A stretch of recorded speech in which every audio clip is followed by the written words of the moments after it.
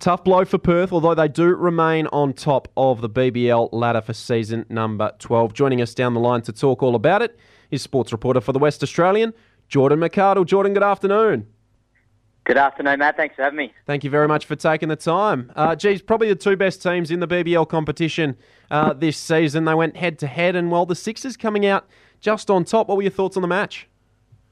Yeah, it was another good chapter of such an epic rivalry. They're the two most successful teams in Big Bash history, 7 titles between them, and you'd struggle to find a final where at least one of them isn't playing. So, yeah, it was one of those ones where the Scorchers looked they really did look in the hunt when Hobson and Eskenazi were together, but I felt like that the wicket of Hobson probably changed the momentum a little bit, and Eskenazi was struggling a little bit for strike at times, and then he looked to be tiring a little bit as well. But it's one of those ones. I think they were probably due to drop one eventually. It was a pretty tough road trip, 3 games in 5 days, and facing all those test stars and that as well. So I thought out of the 3, that was probably the most likely game they were to drop. Well, it's still not the end of the world, like you said. That they've still got half a game lead on top of the ladder, plus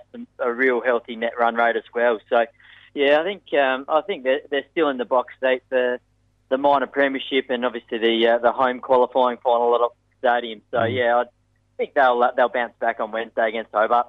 Do they have enough firepower when it comes to a team like the Sydney Sixers, in which they will have to face, you'd expect, come finals time? Do they have enough firepower to go up against the likes of a Sydney Sixers side?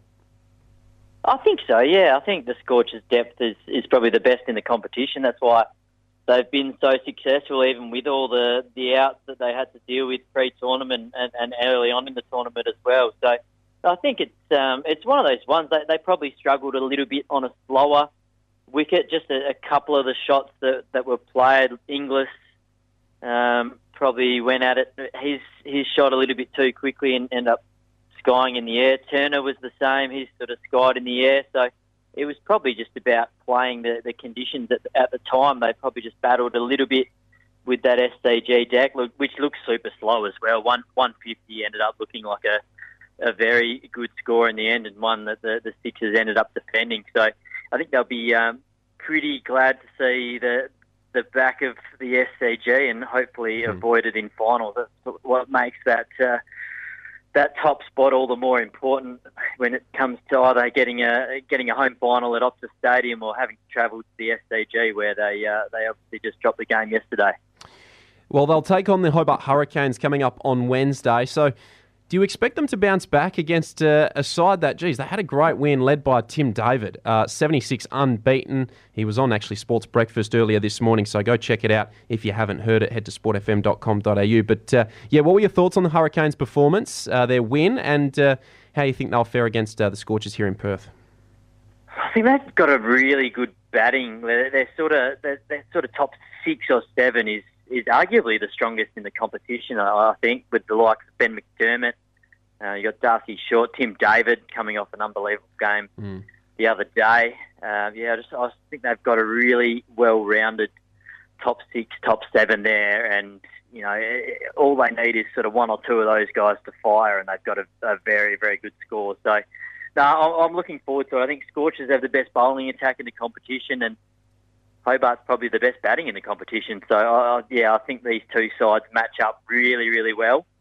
And it's going to be a little side note. Claremont Netherlands Cricket Club could have 5 players in the same game. I think that's remarkable. Remarkable nod to their development program. They could have Tim David and Joel Paris line up for the Canes, and then Matt Kelly, Nick Hobson, and Stephen Eskenazi for the Scorchers. So that would be something pretty remarkable to have all 5 in the same game. Well, looking forward to that game on Wednesday. As mentioned, the Scorchers will take on the Renegades coming up on Saturday. We've got a double pass to give away over the course of today's show, so be sure to listen out for that. What did you make of the Renegades win over the Stars? It looked like the Stars were rolling onto another victory at the Marvel Stadium, but the Renegades, they pulled it back. They were led very well by their skipper and Aaron Finch. We got to hear him on the call. He was mic'd up. Yeah, what were your thoughts on the Renegades bouncing back to beat the Stars? It had a little bit of probably not to the extent, but Nick Hobson's wicket really changed the momentum in the Scorchers game last night. I felt that the wicket of Bo Webster probably did the same in the Stars Renegades game. I felt that was, like you said, they were really cruising. It felt like they were going to get the target with a couple of overs to go, but that wicket really slowed things down, and then they just battled from there. Larkin tried his heart out, but he was probably starved of a little bit of strike, and then just couldn't find the boundary as well. So yeah, really, really good comeback there from the Renegades, and that puts another dagger in the Stars season, doesn't it? They've been pretty disappointing this year. I think Renegades have been one of the success stories this year. They've sort of battled at the bottom end of the ladder for quite some time now, but they've improved out of sight, and they just keep their finals hopes alive there as well. So they've certainly shown that they can bounce back after a couple of lean years. So I'm looking forward to seeing how their back end of the season pans out. Obviously, a big game against the Scorchers coming up for them as well. So a win there will put them right in the mix. Yeah. What's your tip for tonight's game, Stars and the Heat at the MCG, taking place in about an hour's time? How do you think that one will go? It's a tough one. They've probably been two of the more disappointing sides this year, the Stars and the Heat. The Heat are just starting to find a little bit of form. I think the fact that they've got Khawaja, Renshaw and Labuschagne all back in the side really helps their batting depth. So yeah, probably the Heat for mine, just because of the inclusions that they've had, and they obviously had that win the other day against the Strikers as well. So yeah, I'll back in the Heat, but yeah, I just don't think either side have really been that impressive this tournament, especially the Stars. They've dealt with quite a few injuries, to be fair, but their depth is probably just lacking a little bit at the moment. Good news for our Aussie women over in Brisbane. Winners by 8 wickets against Pakistan. Bit of a rain-affected matchup, so they won via DLS method. Pakistan were 8 for 160 after 40 overs. The Aussies have gotten it done at 2 for 158 after just in the 29th over there, led by Phoebe Litchfield, unbeaten for 78. Meg Lanning was very good as well with 67, eventually ball and caught. Although a great win for the Aussie women there, Jordan, in the first ODI, and they'll look to continue that form. How good's Litchfield on debut as well? So that's a fantastic performance on the international stage, and good to see Meg Lanning back as well. She took some time away from the game, but she hasn't missed a beat, has she? Coming back already, she's been putting together some good domestic performances as well. So nice to see a grade of the women's game and the game in Australia in general back on the park. The Australian team are a lot better for it. Speaking of Jordan McArdle from the West Australian on Sports Drive this afternoon. Jordan, you were at Freo's training session earlier on today. How are they shaping up? Yeah, they're looking good. The midfield's going to be pretty formidable, I think. There was Sean Darcy up against Luke Jackson in the ruck. Sarong was rolling around there. Brayshaw, O'Meara, Matty Johnson, who I was super impressed with today in the match sim. They've got some remarkable depth, and that was without Nat Fyfe on the field as well. He was managed from that one, I'm pretty bullish about Freo this year. I think they look ready to take the next step. I think they've recruited and drafted really well. They've obviously lost a few through the off season, but I think they've certainly got the depth to cover that. So yeah, I think Freo fans should be pretty excited about what's in store. This year, it looks like their injury list isn't looking too bad either. There are only probably 4 or 5 that weren't out there today. Fyfe didn't play. Nathan Wilson's obviously managing that broken finger. Taberner and Chapman were a couple more, and their draftee Hugh Davies as well.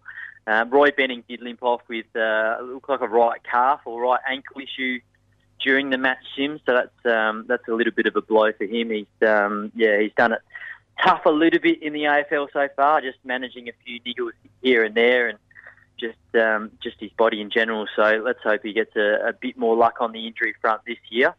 But yeah, other than that, I think it's looking pretty good at Freo. I think they've got, like I said, remarkable depth and a pretty healthy list at the moment. So, yeah, things are certainly looking up after their not their maiden finals appearance, but their first finals appearance in 7 years. So, yeah, I really think they're ready to take that next step and potentially, hunt that top 4 berth that they came so close to getting last year. We're going to hear what Bailey Banfield had to say earlier on today when he spoke to the press in just a few moments' time. But before I do let you go, Jordan, big news on the day. Nick Kyrgios, he has withdrawn from the Australian Open with a knee injury. What are your thoughts on Nick Kyrgios pulling out of the Aussie Open? Oh, it's a real shame, isn't it? He's, not only holding a lot of the Aussie hopes, but he's just that draw card. He's just box office. I've said it to you before. He's probably the most exciting player to watch in tennis, just because you don't know what you're going to get. Something always happens during a Nick Kyrgios game. So, yeah, I think that's really disappointing, especially after his year last year was a really breakthrough year and almost one of those coming of age kind of years for Kyrgios. So, yeah, to not have him in a home Grand Slam is pretty disappointing. So, yeah, hopefully he's not sidelined for too long and we get to see him back on the court soon because, I really do enjoy watching him play. Jordan, a pleasure as always. Thank you very much for your time and enjoy the rest of your day. Thanks, Matt. Thanks for having me. Thank you. There he goes, Jordan McArdle.